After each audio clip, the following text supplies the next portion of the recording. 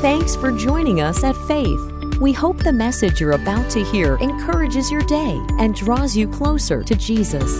If you'd like to join us for service or find out more about the church, visit faith.church. That's faith.church. Today, we're going to be looking at a passage from the book of Matthew.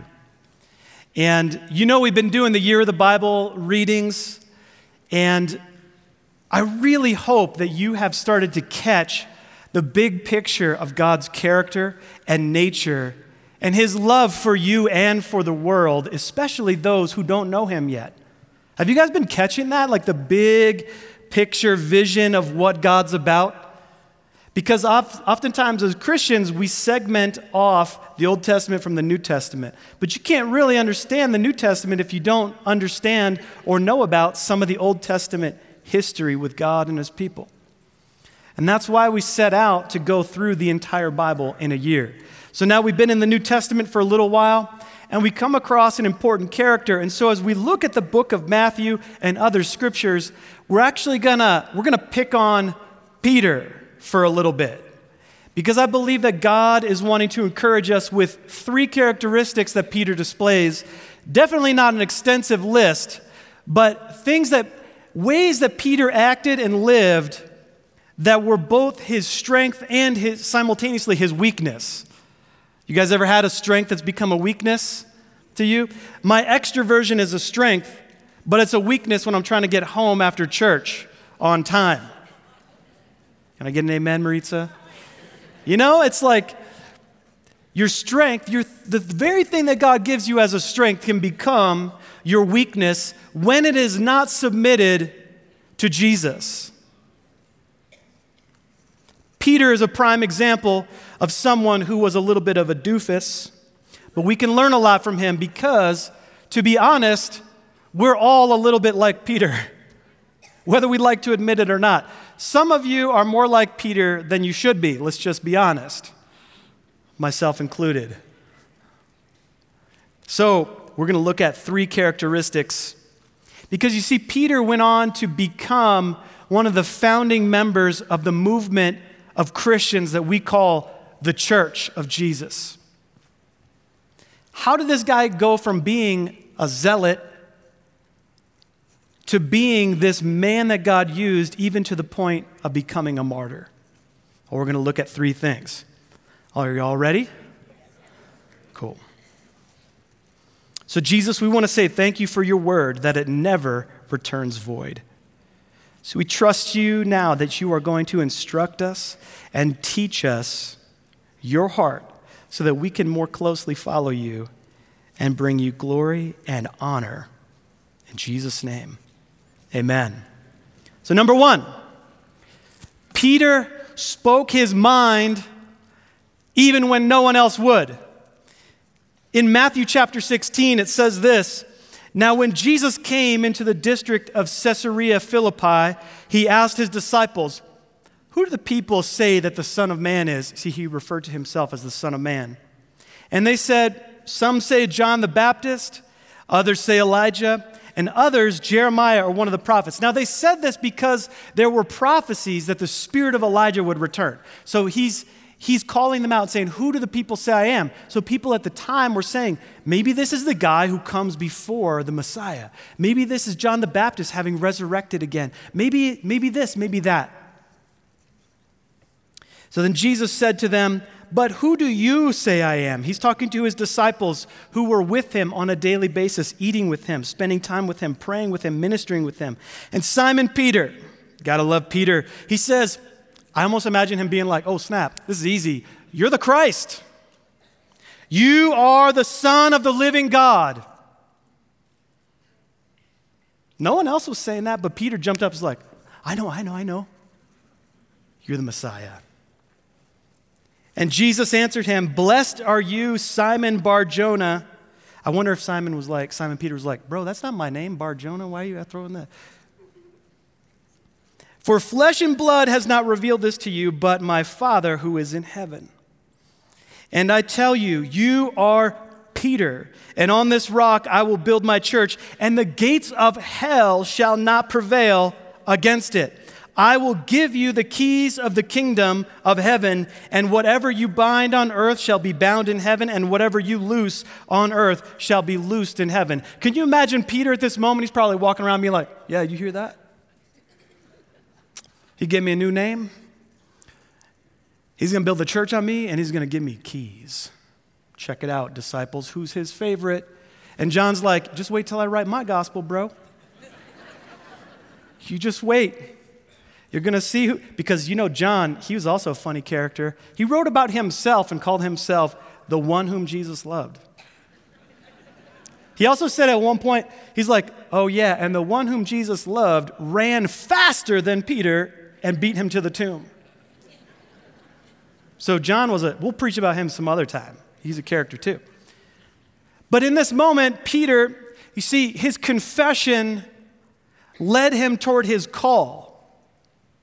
His willingness to speak out the truth about who Jesus was in that moment when no one else was saying the correct thing, he stepped out and said it, and in that moment, he entered into his calling.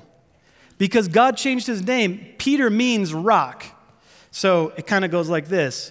The original in Aramaic, Jesus said, your name's going to be Cephas, which that's kind of a gross-sounding name, sounds like a disease or something. But then in the Greek, his name is Petros, which means stone or pebble, rock. Now, when Jesus says, on this rock, I'm going to build my church, he's not talking about on Peter.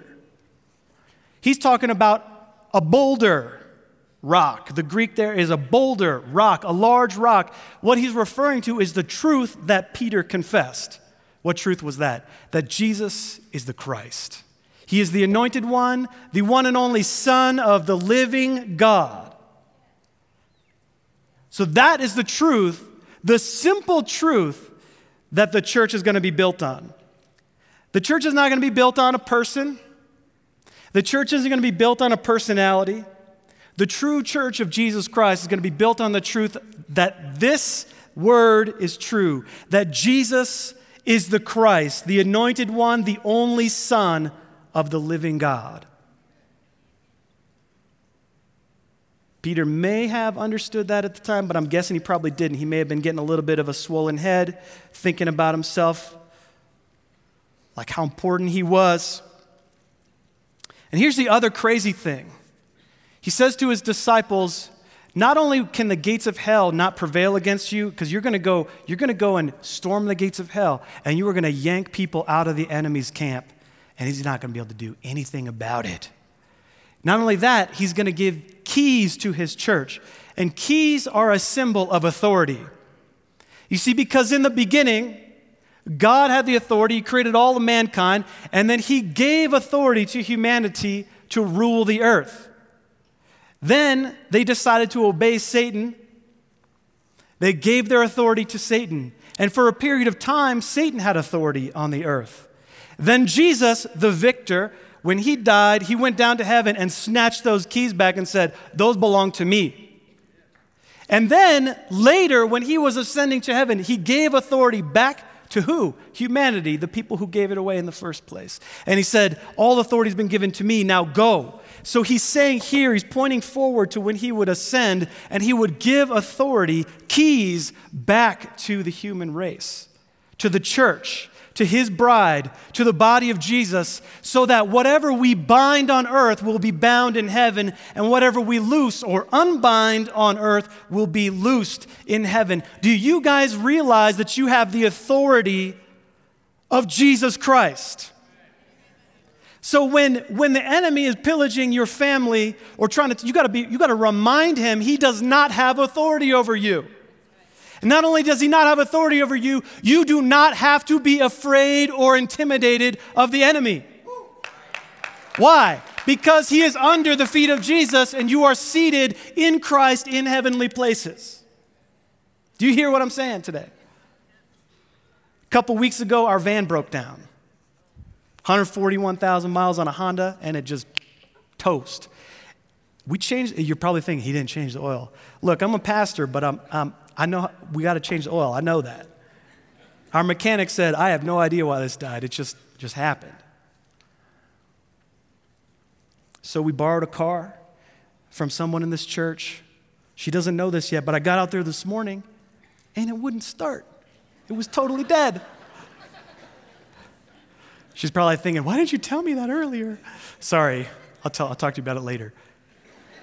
But it's like in some instances we could think like, oh man, the enemy, man, he's just picking at me. It's because, I fell through a deck and now the second car is not in my car, is dead in my driveway. No.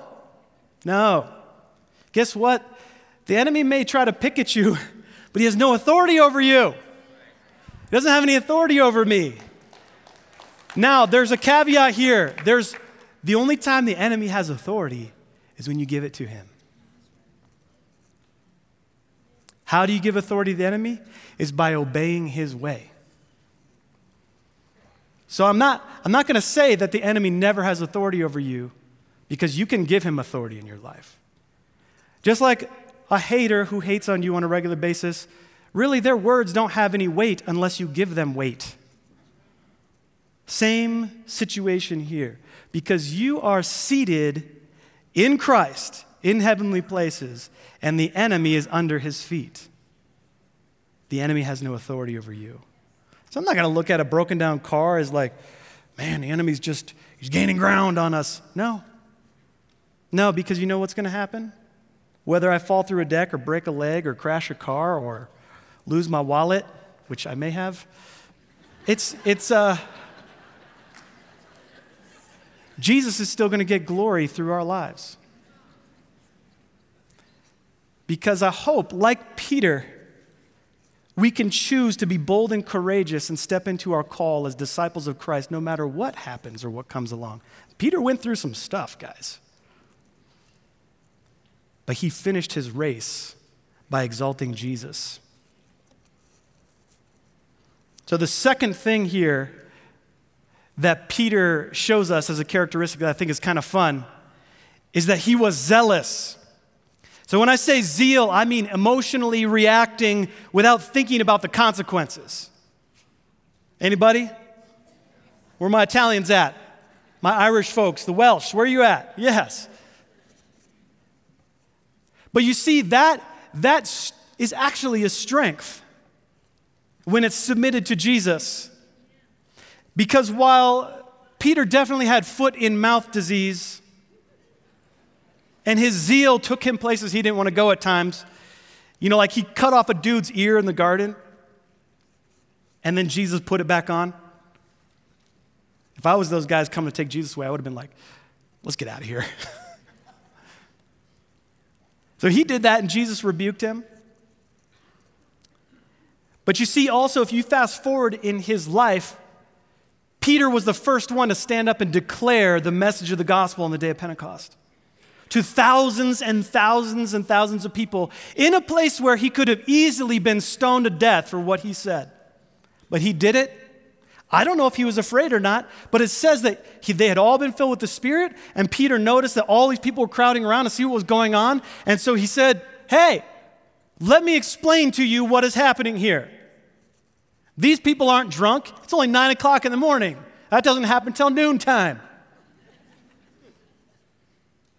And he goes to unpack the beautiful message of Jesus Christ in a place and situation where he could have easily had his life taken from him. So you see, the same zeal that got him in trouble at times was also the same zeal that, when submitted to Christ and filled with the power of the Holy Spirit, actually was an empowering and fulfilling strength for the glory of God. His strength sometimes became his weakness, and his weakness became his strength. We see this scripture in Mark chapter 8. It says this. Imagine the audacity of Peter to do this to Jesus. So Jesus began to teach them, saying that the Son of Man must suffer many things and be rejected by the elders and the chief priests and the scribes and be killed, and after 3 days rise again. And he said this plainly. And Peter took him aside and began to rebuke him. But turning and seeing his disciples, Jesus rebuked Peter and said, "Get behind me, Satan, for you are not setting your mind on the things of God, but on the things of man." Ouch. Think about that. I don't know about you, but if Jesus called me Satan, I would probably stop following him. You know, it's like, that is a huge, get behind me, Satan. What? But you see, Jesus was calling Peter out. He said, great zeal, great vision, not where I'm going. You're missing it. You are thinking like a man, and you are not thinking according to the plan of God in this situation. You see, because Peter had an agenda that he wanted Jesus to fulfill. Peter believed that the Messiah was going to come as a king to overthrow the Roman rule, kick them out, and put the Jews back on top again. Because you see, the Jews had been dominated by the Romans, virtually enslaved and oppressed. And Peter's belief was that the Messiah was there not to be killed, but instead to overthrow these guys who were oppressing them.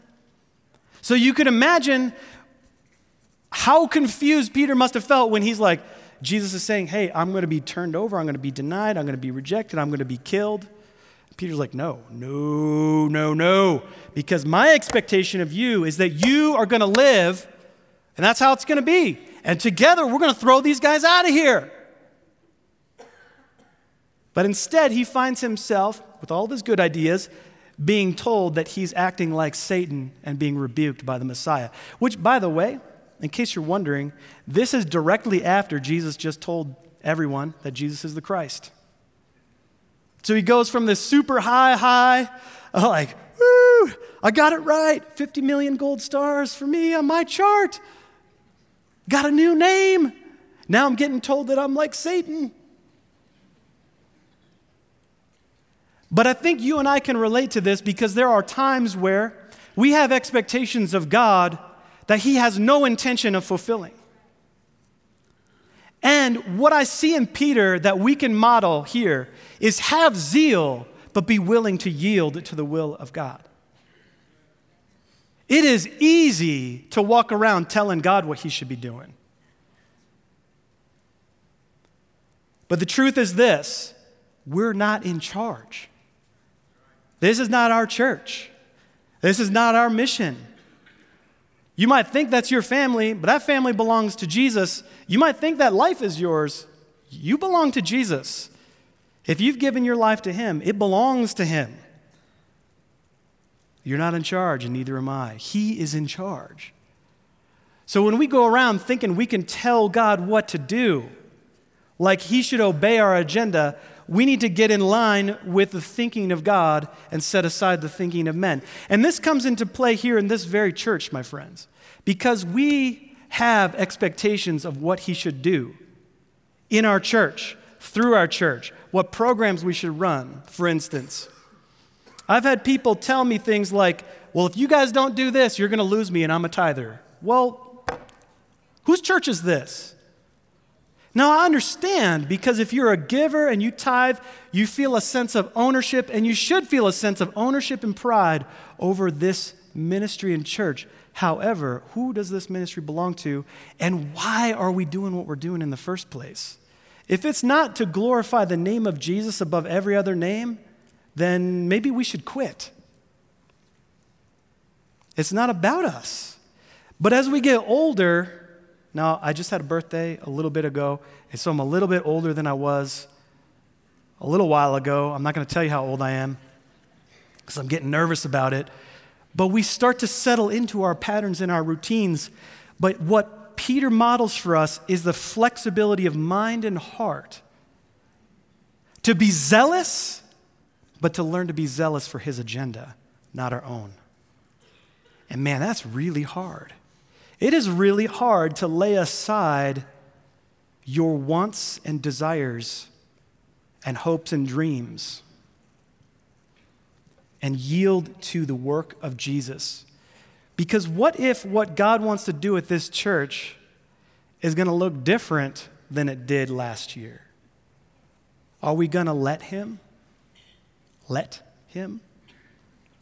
I believe that this church is full of people whose hearts are ready to say yes to that. Because I believe that God wants to take us to a new place, to do new things in new ways for his name and for his glory. And I say this often with the guys back there. I'm like, may we all be forgotten, but may his name be exalted above every name, everywhere. Let our church be forgotten, for goodness sake, but let his name never, ever disappear. Our lives are really short.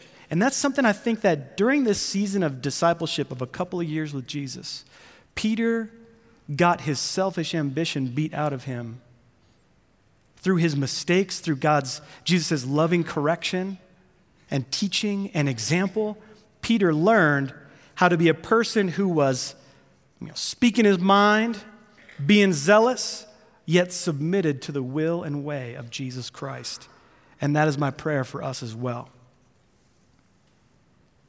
You see, Graham Cook says this about the Holy Spirit's ability to correct us. He says, the Holy Spirit has a way of telling us really difficult things to hear, while at the same time making you feel brilliant about yourself. If you haven't been corrected by the Lord recently, you're amazing, or maybe you might be avoiding an area that he wants to do a little shaping in.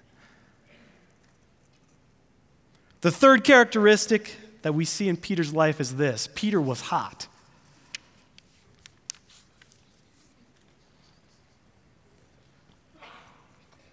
All right, next point. Just kidding. My wife saw this in my notes and she's like, oh, this again? In the most loving kind of way. Peter was humble, open, and teachable. God can do a lot with broken people like you and me if we're humble enough to be open to be taught. There's no such word as unteachable. The word is incorrigible. I don't know why. It's English for you. But when we have a spirit that is not willing to be taught, it really does limit God's access to us, and it limits God's ability to work through our lives. And this is something that Peter did really well, especially as he aged and matured like a fine wine. He became humble enough to let Jesus teach him, correct him. Because like I said, when he rebuked Jesus and Jesus said, get behind me, Satan, he could have bounced right then and said, forget you. I don't get you. Why are you calling me Satan? Why are you saying you're going to die? We have an agenda we have to do here. Don't you know that? But instead he said, okay, I have got to learn what he is talking about. And he yielded himself to be taught. What's crazy is this: he even went and met with Jesus on the seashore while Jesus was cooking up some fish and had some loaves of bread from somewhere, after he had rose from the dead. And Jesus didn't even bring up the fact that Peter had denied him or any of that. He just said, do you love me? And I can imagine Peter, through all of his zeal and all of his courage and all of his ups and downs and his cowardice and this and this and that, he's just looking face to face with Jesus and he's saying, man, I do love you. I really do. I want to know how to love you better. And Jesus said, well, do you love me like this? And he says, yes, I do. And he gives him some instruction. And then Jesus says, do you really, really, really love me? And Peter says, Lord, you know all things and you know that I love you. But even through that was a point, I believe, where Jesus needed to have a conversation with Peter to remind him of who he was and also remind him of who he was not. And I think that's through all this process, this is why Peter could confidently say in 1 Peter chapter 5, he said, God opposes the proud, but he gives grace to the humble. He could say that with authority because he had to learn that. This wasn't theory for him. He was a practitioner of being a goof up and learning humility and learning how to follow Jesus. And see, this word resist or oppose literally means to be opposed to or resist someone. God opposes and resists proud attitudes in people and proud people. But this word grace, the way it is being used here, it literally means strengthening. He gives strengthening to humble people. And that's why the Bible can say things like he uses the weak to confound the strong, or in weakness, God's strength is perfected. You see, the wholeness of God's strength and ability sits in you when you are in your weakness, when you recognize your humble position. You see, humility is this. It is a deep awareness, in this circumstance, it is a deep awareness of one's own littleness. I've heard it said many times that humility is not thinking less of yourself, but thinking of yourself less. But I love that this example of humility that Peter's putting on display, what he's talking about is recognize how little you are in comparison to the greatness of the Lord Jesus Christ. In our culture today, we despise people that look humble. But really, it's the humble people who possess the strength of God to then go do the mission of God. And I believe that God is calling us to learn from Peter's example of what it means to be hot, to be humble, open, and teachable. I don't care how many degrees you have or how much experience you have or how many children you've raised or how many organizations you've led or businesses you've started or how many failures you have navigated, whatever it might be, we always have an opportunity to learn more from one another and from God. God wants to use each other to teach each other things about him that we have never known. God wants to use one another to shape our view of God's way and what he wants to do. God wants to shape you by being a part of this community. You see, Peter, when he was writing that verse about God opposing the proud but giving grace to the humble, he was echoing something that Paul was talking about and writing about. And he says in Romans chapter 12, "For by the grace of God given to me, I say to every one of you, not to think of yourself more highly of himself and of his importance and ability than he ought to think, but to think so as to have sound judgment, as God has apportioned to each a degree of faith and a purpose designed for service." Everything that you possess that you consider a strength can become a weakness. But submitted to the Lord Jesus Christ, those strengths that can become weaknesses can be strengths because they are aimed at his purposes. Peter learned to submit himself to the Lord's leading, and he never lost his zeal. He simply submitted his zeal to the lordship and leadership of Jesus Christ. You see, Peter embodied something that a Singaporean Christian leader coined, and it's called humbition. You might be like, what is that? Humbition is humble ambition. Humbition is humble, God-aimed ambition for his kingdom purposes. And I believe God wants you to have that as well. That you recognize your littleness, but at the same time, you have God-inspired ambition for his kingdom. If you don't dream about what God might want to do through your life while you're alive, I want to challenge you to press into him and ask him for some ambition, some sacred ambition for his kingdom. God wants to infuse, I don't care if you are 96 years old, and if you're 96 and a half, you too. Or you are 8 years old, God has a purpose. He has given gifts and strengths into you, into your personality, into how he has designed you. With his thumbprint on your life, God has given you gifts designed for his purposes, for the purpose of serving his kingdom. And like Peter, who went on to serve with zeal and honor and courage, filled with the Holy Spirit until he was martyred to death, you also have been called to serve Jesus in a manner like this. And I pray that over this coming year, we would begin to embody this attitude of humble ambition, of humbition, where we start to think about not just our own agenda, but God's agenda. What are you doing? What do you want to do through my life? How do you want to use me? What areas do you need to to sand off my life, even if it's uncomfortable. It's not guaranteed that God's going to have his way through your life. He needs you to cooperate too. Do you guys realize that? It's possible to get in the way of what God wants to do through you. Peter was getting in his own way, tripping on himself. But he learned how to step out of the way and into the way of Jesus. You see, Peter's strengths were also his weakness at times, and they got him in trouble. But like a true disciple of Jesus, he learned humility through a continued relationship with Jesus. And his strengths and ambition were turned toward the service of Jesus and his mission, resulting in glory to God. So here's the good news for you from 1 Corinthians chapter 1. For consider your calling, brothers.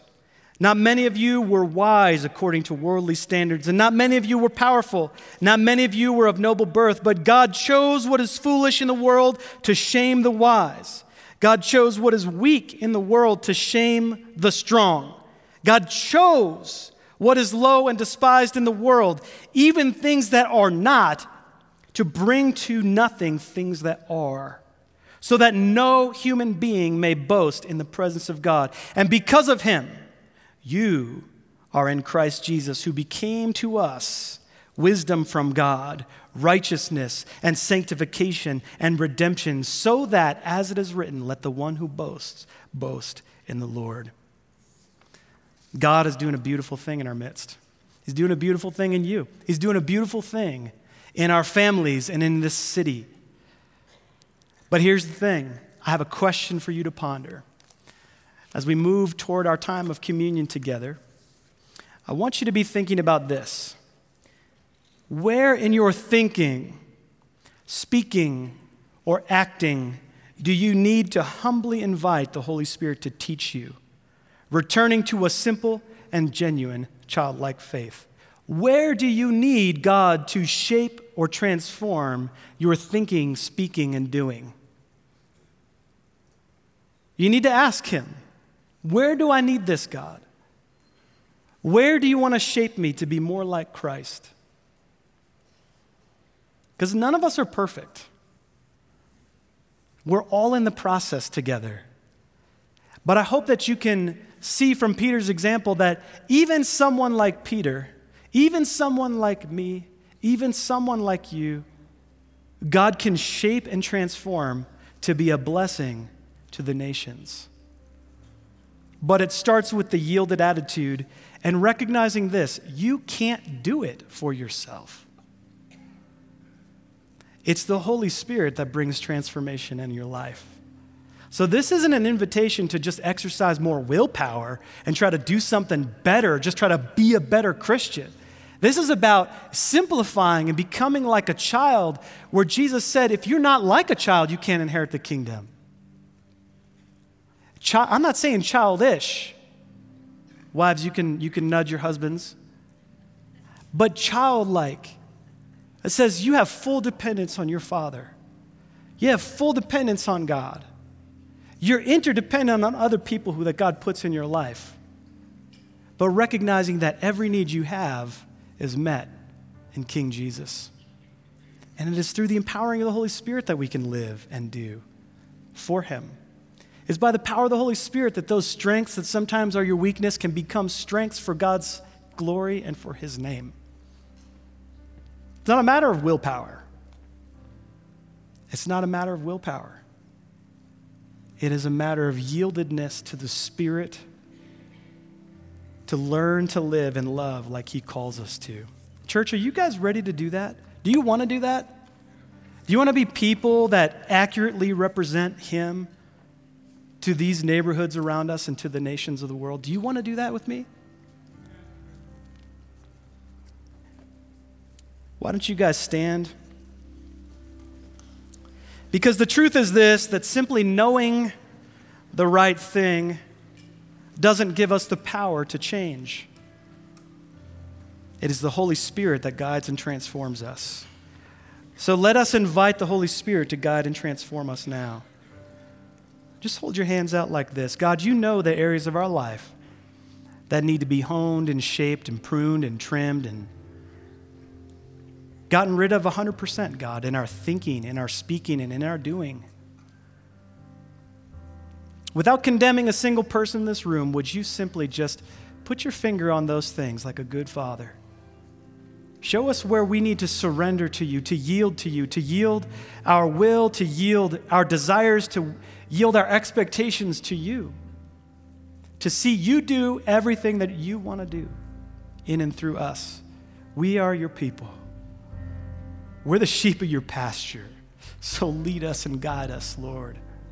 We need you. We need your presence in our lives. We need your presence in our workplaces and in our families. We need your presence in our bodies to heal us and guide us and lead us and teach us and train us. God, do all that you want to do. We surrender to you. Just say yes to the Lord. Just say yes out loud. Yes, Lord, do what you want to do, Jesus. Do all that you want to do. Now, for those of you who are in the room who have yet to give your life to Jesus, I want to remind you what the Bible says from Romans chapter 10. It says that whoever calls on the name of the Lord will be saved. And earlier in chapter 10, it says, if you confess with your mouth and believe in your heart that Jesus Christ is Lord and that God raised him from the dead, you will be saved. And in 1 John 1:9, it says, if we confess our sins to God, he is faithful and just to cleanse us from all unrighteousness.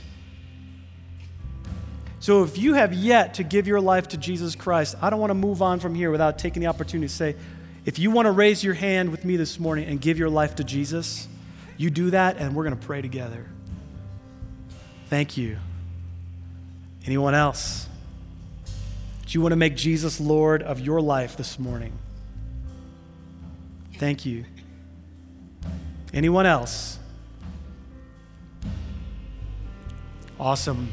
Church, join me in praying this prayer. You are the Christ, Jesus. I believe that you were raised from the dead to set me free from all that bound me. And I set my trust in you now as my Lord, as my Savior, as my friend. We love you, Jesus. Amen.